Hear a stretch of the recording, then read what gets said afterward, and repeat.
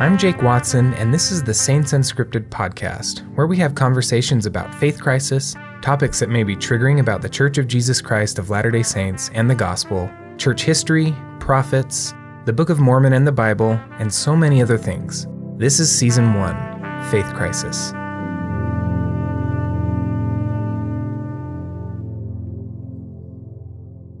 It's not just that God is capable of emotion. It's not just that we learn that God the Father does have a body part and passions, but it's that we learn that he's not sovereign. If things were going the way that he wanted everything to go, he wouldn't be weeping. So clearly, he is suffering with us.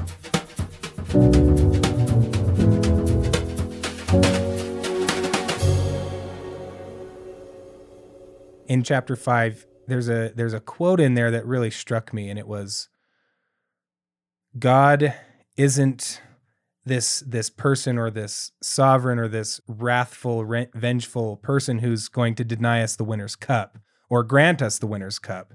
He's in the race with us. He's running the race with us. And that hit me so hard. And you know what? I think I listened to that on the audiobook, and I believe that's Fiona's voice, right? Right. I thought that was so cool. And it just hit me so hard. And maybe you could talk a little bit about that, and as far as thinking of the struggles here on earth, and then struggles like maybe in framing it in that with that faith crisis in mind, or any struggle is I'm struggling with my faith. I'm struggling with God. I'm struggling in this race on earth, but God is running that with me. If you could talk a little bit about that.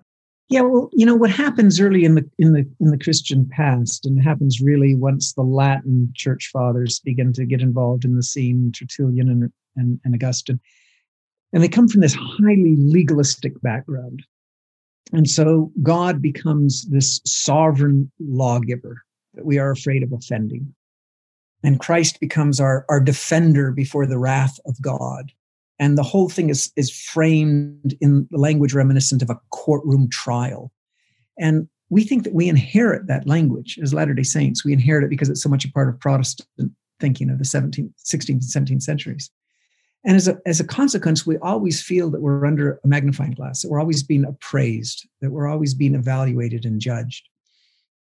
And we think that that's a pretty corrosive way to think about ourselves and our relationship to God. And, you know, my wife has really made central in our thinking and in our writing that moment in the book of Moses when Enoch ascends to the presence of God and he sees that God is weeping. And there are a couple of things that are more important than I think we've realized about this scene.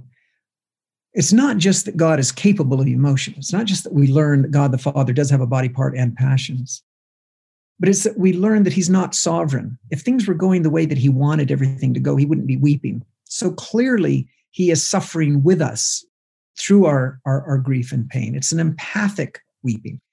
He tells Enoch specifically he's weeping because of the misery that he sees his children immersed in. And to my mind, that changes everything. That changes everything. God is no longer this judicial, frightening figure that we have to appease somehow.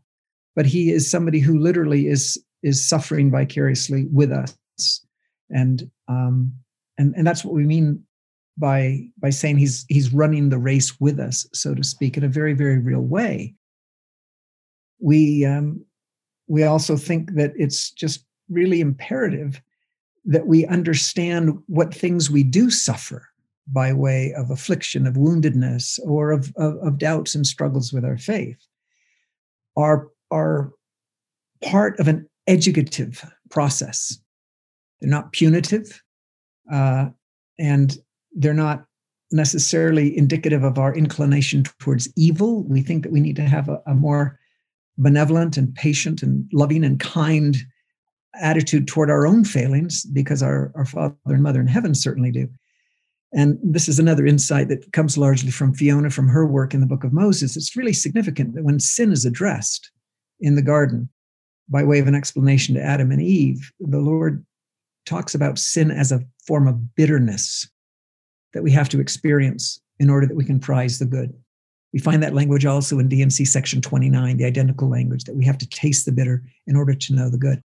So that also, I think, is a much healthier and more productive and more accurate way of thinking about those mistakes and errors and sins that we fall into, that they are necessary for us to learn, oh, that isn't a good way to go. Maybe we need to listen to this loving counsel and allow these experiences to be formative rather than causes of guilt or self-reproach.